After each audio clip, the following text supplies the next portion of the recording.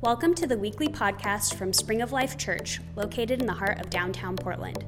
We hope you enjoy this message from God's Word. For more information, visit us at springoflifepdx.com. Life is complex. Every day most of us are just trying to make it through. We have less time, and the time we do have needs to matter. So why Jesus? Is a 2,000-year-old story even worth revisiting?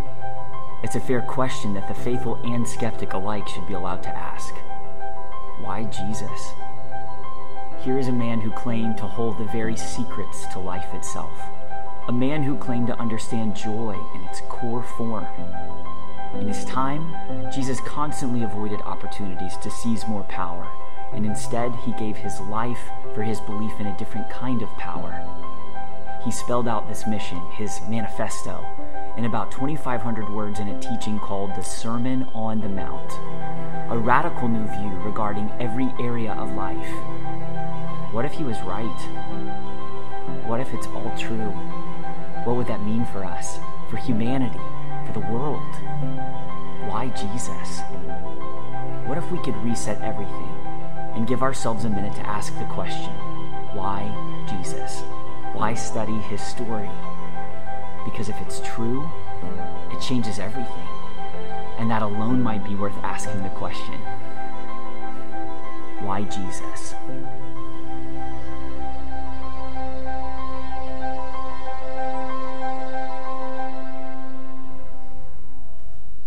Good morning, everybody. Like Tanner said, my name is Caleb, and I'm excited to have the opportunity to share with you today and fill in for Aaron while he's with his family in Georgia. So go ahead and open your Bibles with me. We're going to be in Matthew chapter 5, continuing the study on the Sermon on the Mount. We'll be in Matthew chapter 5, verses 38 through 42, if you want to flip there. While you're doing that, I'm curious, how many of you guys grew up with siblings in your house? A lot of you. Well, myself as well. I was a youngest child, so obviously the favorite. Any other youngest? No? Okay. Yes. So I had an older brother, and he was about 6 years older than me. And I'm a pretty skinny guy, and when I was younger, I was really short too, so I was always the little one of the family. And my brother would go on to play college football, so being 6 years older than me and a future college football player, he could pretty much pummel me anytime he wanted to. So being brothers, we still love to get after each other and fight and wrestle and all those things, but I knew that I had to pick my spots very, very carefully, just given how much bigger he was.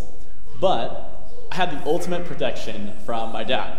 So he would kind of watch out for me, and if we were getting into it too much, I knew he had my back. So I was careful to know if my dad was around, and then know I was safe to kind of jump on my brother's back, tackle him, try to get out, pester him, and be that annoying little brother. And right before he was about to crush me, my dad would yell something like, "Casey, don't hurt your little brother." And I'd slip away and feel like, yes, I came out on top again. Somehow, as if my dad saving me was me winning. But my brother didn't really like this very much. He kind of got frustrated because he felt like it wasn't fair that I had my dad on my side, and I'm the one who started it, but he was never allowed to finish it. And I'm glad he was never allowed to finish it because I survived and am here to talk with you today. But even as adults, there's kind of a couple of ideas that come from this idea of he started it, and that's not fair. Those are two things that we say all the time. And one of the ideas that comes from this is this idea that retaliation is justified. My decision to respond to someone out of anger or rage or hurt or just fear is justified because of what that person did to me. And as kids, we all shout, he started it, thinking that's going to justify our response and we're not going to get in trouble, but it never works. We always still get in trouble. And as adults, we still use this justification for our retaliatory words or actions toward others. If someone treats us poorly, it triggers a fire inside of us that when it comes out, it feels good in the moment, but then later on we know that wasn't a godly response. Jesus teaches us about this and also models how we can respond, and that's what we're going to study today. The second idea that comes from this is that sense of fairness. It's not fair. That's something we've all said from a young age. And I think it's something that we innately have in us, but it's also reinforced as kids. My brother, for him, it wasn't fair that he couldn't pummel me when I was the one being the instigator. But we're also taught from a young age that we should divide things up equally and make sure everybody gets their fair turn and fair shake. And I see this with my kids. So I have two young daughters, as some of you know, Savannah and Abra. And if I give Savannah a snack, I better be ready to have a snack for Abra too, or she's not going to be happy. And same thing with toys. If Savannah has a toy, Abra's going to want to play with the exact same toy, and both have to have a turn, even if there's 50 others, off to the side. And if I'm playing with one, or we're spinning and twirling in the kitchen, the other one's going to run up and want to do the exact same thing. And I kind of indulge that. Like, I try really hard not to be partial toward one or the other. I don't want to show favoritism to my kids. I want them to learn to share and to take turns, and that's not a bad thing. We all need to learn that as kids. But one of the things it does is it reinforces this sense of fairness and this sense of we're entitled to a certain action or behavior based on our own just expectations and who we are. So we create this standard of fairness that carries with us through our adult lives as well, but it's really based on our own expectations of how we should be treated. And it's a standard of fairness that comes from this broken kingdom that we live in, and it distracts us from what fairness means in the kingdom of God. Broken kingdom fairness creates a belief that our merits and our actions and just who we are as good people demands that we be treated to our own expectations. And when this doesn't happen, I know I get ticked. In the kingdom of God, Jesus completely redefined this sense of fairness, and he did it by redefining our perspective. If we believe in Jesus, we believe in a kingdom that we don't deserve to be in, but God brought us into it anyways. Who are we to believe we deserve anything when staring in the face of our own brokenness and sin, of God's perfection and his glory, and how Jesus restored our relationship with the living God? That changes everything for us, and it must change our perspective toward our life and toward the way that people treat us and how we feel about that. That allows us to replace our resentment, our frustration with what people do to us, with grace and kindness and love, just as Jesus modeled for us. And that's what we're going to look at today as Jesus spoke in the Sermon on the Mount about this very thing. So let's pray and ask God that he can speak to us today. Dear Lord, we thank you for the opportunity to hear from you. We're so grateful that your word is alive and it's true and it has meaning, and we are thankful that you speak through it. And we pray that we would read your words today and be open to your Spirit, be open to what you have to say to us today and how you're calling us to respond and to act and to be more and more like you in your image, Lord. We pray all this in Jesus' name. Amen. So if you have your Bibles, let's look again at Matthew chapter 5, verse 38 through 42, or it'll be up on the screen as well. Jesus said, "You have heard that it was said, 'Eye for eye and tooth for tooth.' But I tell you, do not resist an evil person. If anyone slaps you on the right cheek, turn to them the other cheek also.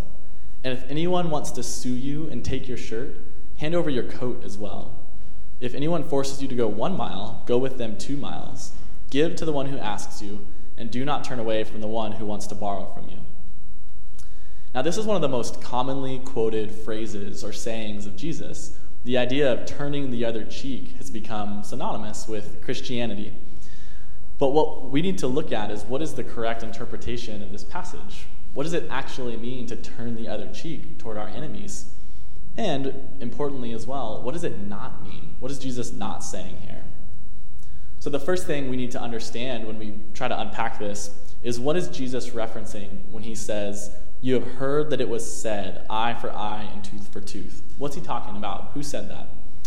Well, it refers back to Deuteronomy and the Old Testament law. So we'll look at that in Deuteronomy chapter 19, which we'll put up here on the screen, verses 15 through 21.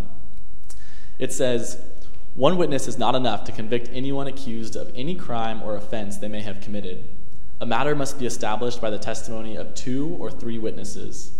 If a malicious witness takes the stand to accuse someone of a crime, the 2 people involved in the dispute must stand in the presence of the Lord before the priests and the judges who are in office at the time. The judges must make a thorough investigation, and if the witness proves to be a liar, giving false testimony against a fellow Israelite, then do to the false witness as that witness intended to do to the other party. You must purge the evil from among you. The rest of the people will hear of this and be afraid, and never again will such an evil thing be done among you. Show no pity, life for life, eye for eye, tooth for tooth, hand for hand, foot for foot. So what we learn from this passage and from Jesus' teaching in Matthew 5 is our first point, and that is that we must let God be the judge. And that's where it starts. We look back at this passage in Deuteronomy. This set of laws and guidance is specifically being given to the judges who were appointed by God over this society in Israel. And there's many principles that are being shared here. One is that you need to make sure that you have more than one witness to verify a crime. You should investigate thoroughly to make sure that witnesses are accurate in what they're saying, and make sure that the punishment fits the crime. If there is pity and no punishment, people will not respect the laws of society, and evil will run rampant. But conversely, if there's extreme punishment for minor offenses, that doesn't make sense either. And a lot of these principles do make sense, and a lot of them are part of our judicial system still today. But what we have to realize when we look at this is that this is instruction being given, again, specifically to judges appointed over Israel to bring order to that society. And what Jesus does so often in the Sermon on the Mount is he makes sure that he goes straight to the heart and how our heart attitude needs to respond.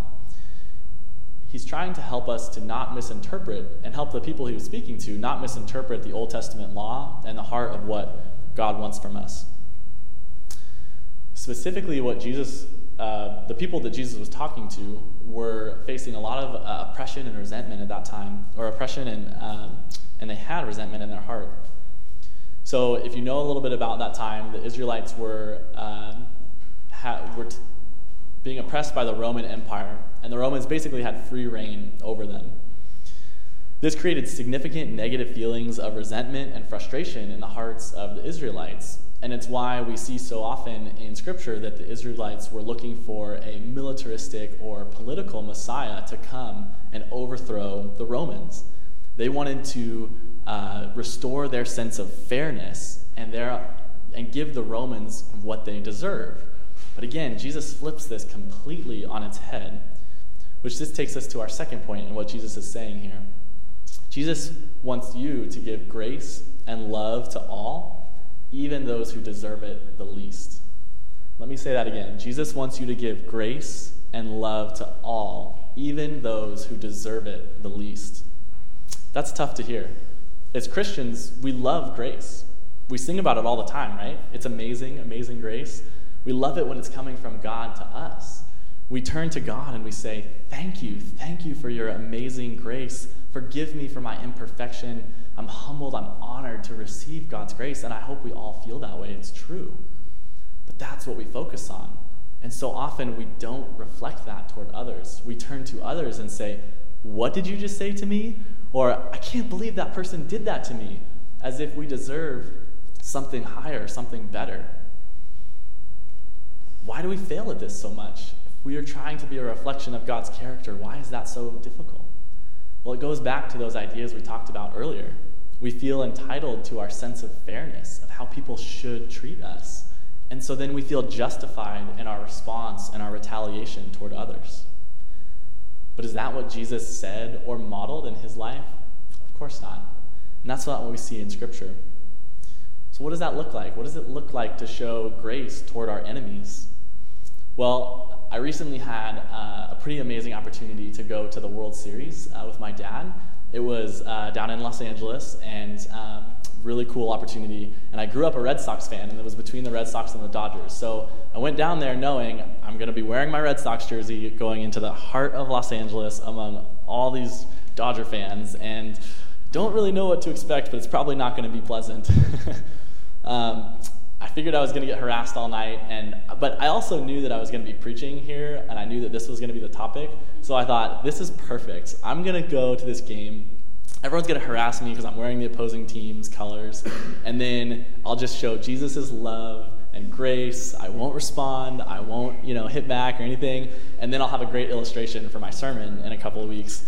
Well, it didn't quite go that way, and so fortunately for me, the Dodger fans were actually extremely nice and kind, which shocks me. I expected to be harassed and made fun of, but they were encouraging and went out of their way to say nice things to me. And I was there representing everything that they hated, and I was the embodiment of so much disappointment and heartache. They were about to lose their second World Series in a row, yet they were still kind to me. So I didn't get the experience I thought I was going to get, but I did left feeling something I never thought I was going to get, which was respect for the Dodger fans. And that's the kind of radical, shocking behavior that Jesus is calling us to. It's something so contrary to the norm that it surprises people. Jesus knows that if we model radical grace toward others, it points back to God's character and his saving grace toward us. It shows such a contrast to what others expect that it can literally cause people to do a double take, to ask why. It doesn't always happen, but when it does, what an amazing opportunity to be able to share why, share God's love and God's grace toward us. So practically, as we think about this, does that mean we should just be passive, let people kind of walk all over us, turn the other cheek, and kind of never stand up for ourselves? Well, especially no, not when it's in the context of an abusive relationship. And that is something I want to address here, because some of the misconceptions about this passage is that Jesus says you should always be passive, never respond, never take any action for yourself, and that's not true. It is true that many people might be persecuted for their faith, and we see many examples in the Bible of where people are trying to share their faith, are stepping out in their faith, and they are physically or verbally assaulted. But when we think about the context of abuse in our society, Jesus is not saying that we should just lay down and sit in that spot.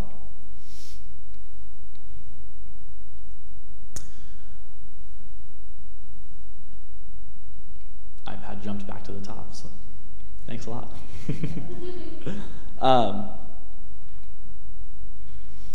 So as we look at this, if we sit and passively allow a spouse, a friend, a significant other, or a boss to abuse us continually and to let that go unchecked, that's not turning the other cheek, and I really want to emphasize that. Turning the other cheek is about our heart, and it's what Jesus emphasizes, is that heart attitude. It means asking the Holy Spirit to forgive and show grace to all. But we must protect ourselves and protect those who can't protect themselves.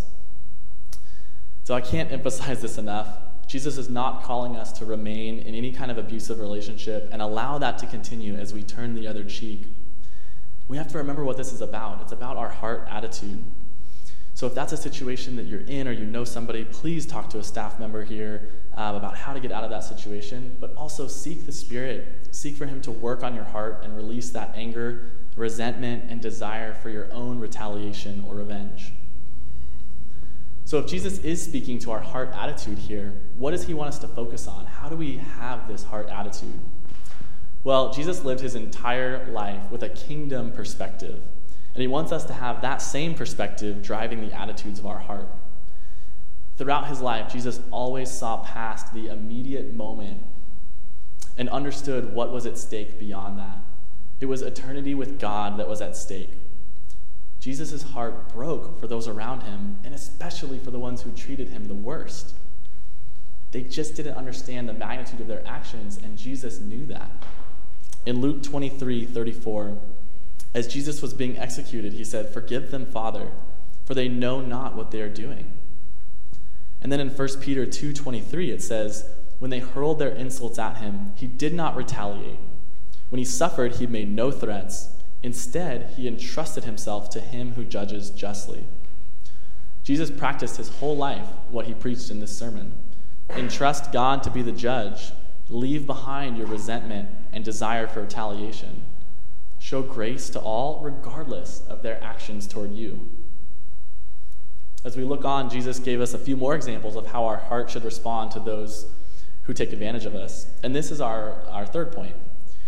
Jesus wants you to faithfully and generously serve regardless of the circumstances.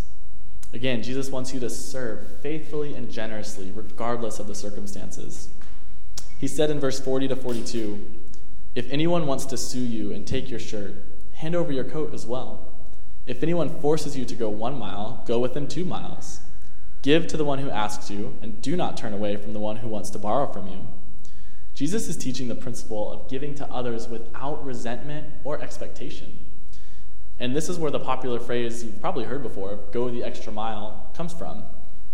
It's referencing back to the Roman soldiers of the time who had the authority to demand a non-Roman to carry their supplies or their packs 1 mile for them. And Jesus tells the people that if you're compelled into that service for people that you despise, do it. Do it with kindness, do it with love, and go above and beyond and go another mile. This would have been really hard for the people to hear at that time. These Romans had oppressed them, taken advantage of them. They took their money. They were not respectful to their religion, their values, or their society. And yet Jesus says, doesn't matter. Be kind. Go the extra mile.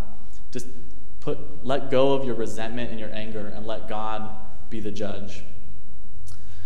So many of you might know, if you know me, you know I own I co-own an eyewear business. And one of the things that I've noticed as I study business as my profession is that a lot of really great companies exist because they serve and treat their customers really well. And if I asked you, you all probably had great examples of the opposite of that, where they don't. Comcast is always mine. Drives me crazy. But, it's amazing when you get an experience of a company that serves you really well and kind of goes above and beyond. And I was recently reflecting with my business partner about what's allowed us to continue to run our business and to be in business for about 8 years now. And it hasn't been like innovative product or amazing branding or cheapest prices. It's the emphasis we place on the customer's experience with our company. And we've always purposefully and intentionally created strategies that create these amazing experiences with one goal in mind. And that's to get customers to tell their friends about us. And that's been one of the most effective forms of advertising we've had, because when you hear a recommendation from a friend, that immediately gives credibility and makes you want to kind of experience it yourself. It's so shockingly different than what other companies do that it has led to a lot of just that kind of word of mouth spread. And it's not some revolutionary concept that we came up with. In fact, it's exactly what Jesus is talking about right here. But he's talking about something far more important than just wowing customers to get more future customers. He's talking about shocking those around us, even our enemies, with the love and grace of God. But why? Why does Jesus call us to do this when it's so radically different and frustrating to have to show kindness toward people that are so unfair toward us? Well, again, Jesus had a kingdom perspective. By going beyond the requirement or the expectation, the Israelites could show a love and a generosity that was so contrary to the norm that it would be shocking to those who received it.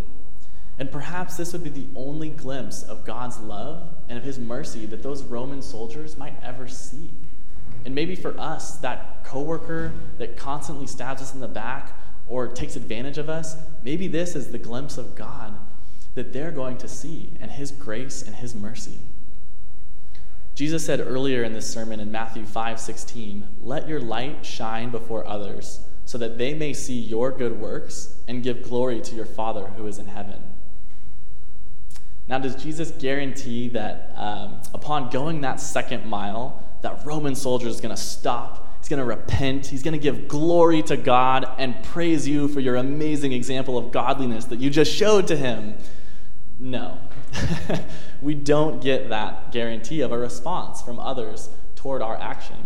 And that's one of the challenges, is that when we show that kindness and that grace, we expect the person to respond, to be amazed and to be thankful, and it doesn't always happen. But that's not the ultimate goal. When we follow God, we can join the work of his Spirit and potentially play a role in the spiritual journey of others, and that's awesome, that's so cool. But we may not ever get to see the life change that happens in that person's life. and not everyone chooses to follow God.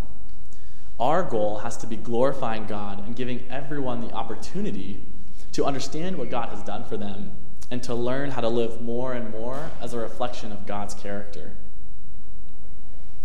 So how do we do this? How do we keep a kingdom perspective that drives our actions and our words and drives the attitude of our heart? I wish I could tell you that was really easy and I have like a great 4-step plan that make it easy and you never have to worry about it again, but that's just not true. It's a constant challenge, and I think most of the things around us kind of drive us toward this broken kingdom sense of fairness that causes so much of this resentment in our heart. And when I look around our culture, I see a lot of evil. I see a lot of things that take us away from God. But I think one of the most significant things that draws us from God is distractions around us. For me, it's my business and sports. I love both of those things. I could spend all my time reading about sports, watching, playing, thinking about how we could grow our business. It's fun. I'm passionate about it. And it's who God made me. So it's not inherently bad or wrong. But I can allow those things to take such an emphasis in my life and so much of my time that I've pushed out any thought of God, any time for reading his word or reflecting on what he's sharing with me. And that's where I lose the kingdom perspective. Now, some of you, that doesn't resonate at all because you don't care at all about sports, and maybe you don't like your job. But there's other things too. Maybe it's Netflix, or maybe it's family, kids. Maybe it's social media pulls you away, or politics. We just had an election, and I hope everyone had a chance to vote and participate. But sometimes we can put political positions on such a pedestal that we make that our priority and our focus, and not God. Now again, none of these things are inherently bad. But when we spend so much time with these distractions that we remove any opportunity to consistently read God's word and spend time in prayer and reflecting on what God's teaching us, then I can guarantee that you'll lose that kingdom perspective and be filled with that resentment or anger or frustration when you're faced with somebody who treats you unfairly. Again, God's calling for our lives is to be led by his Spirit, to participate in his work, and to be made more fully into his image. And to do that, we have to engage with the Spirit on a regular basis to fill our hearts with that grace and not the resentment and retaliation.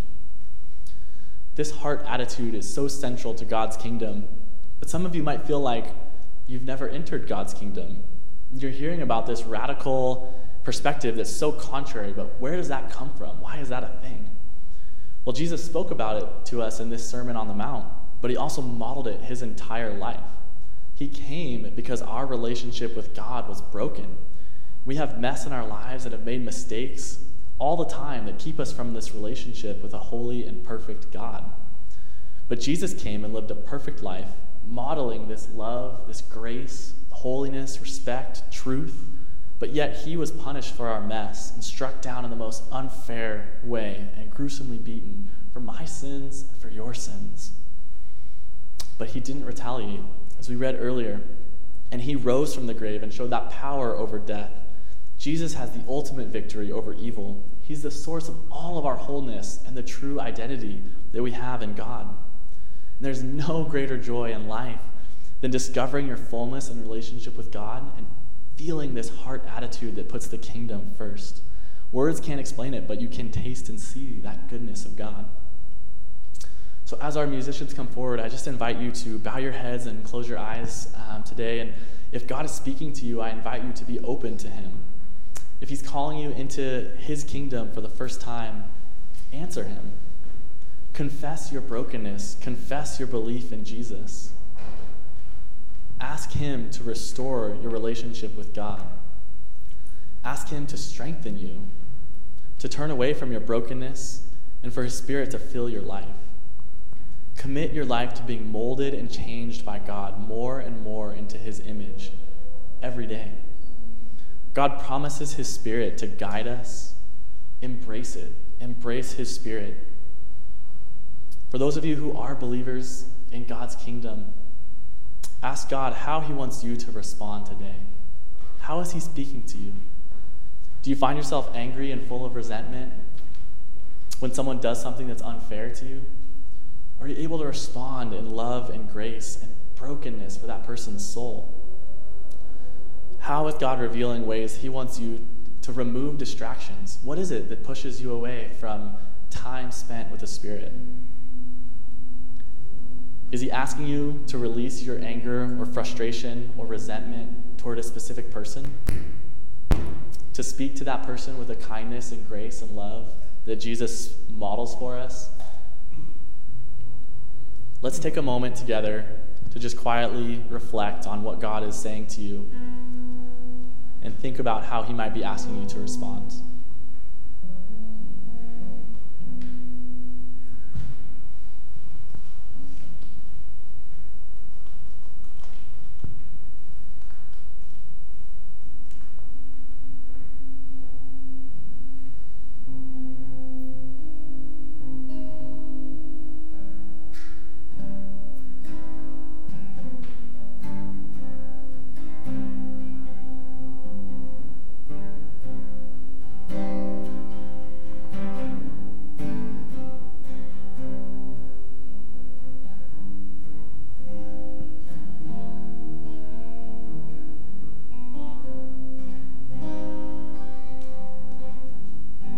Lord God, we come to you today and we just are so thankful for your grace. We're so thankful that despite our brokenness and our mess, that you sent Jesus to not only tell us how we can have a relationship with you and how we can live our lives, but to model that for us and to restore our relationship with you, Lord. We are so thankful for your love and your kindness that you showed for us. Lord, we ask that you help us to be a reflection of your glory, a reflection of your grace and your kindness toward others, and even when it's people who we are so frustrated with that we feel like do not deserve it, that you would allow us to speak with kindness, to have grace, to go above and beyond in serving all people, and then be your Spirit at work within us, Lord. Help us to avoid the distractions that pull us away from you, and to have regular time where we can engage with you and hear from you, Lord. We thank you again for the way you reach down into our lives and how you mold us and shape us and teach us, and we seek you, Lord. We pray that this in your name. Amen. Well, we're now going to have a time to take communion together, and it's a great opportunity to just remember the sacrifice. On Jesus' last night, he ate and drank with his disciples before he died. That's a powerful symbol for us to remember his sacrifice. And he calls us now to take the bread and the juice and to think about and reflect on what he's done for us and what he's done in your life, to confess our sins and to be thankful for how God has brought us into his family. So we're going to sing a couple of songs in worship, and if you're a believer in Christ, I invite you as you're ready to join me, and the elements will be in the back in the foyer on the table, and feel free to grab those and bring them back to your seat, and as we worship together, take them as you're ready. So again, we'll start worshiping, and whenever you're ready, feel free to head back and grab those. Thanks for listening to the weekly podcast of Spring of Life Church, where our mission is to invite thirsty people to become disciples of Jesus. For more information or to plan a visit to our church in Portland, visit us at springoflifepdx.com.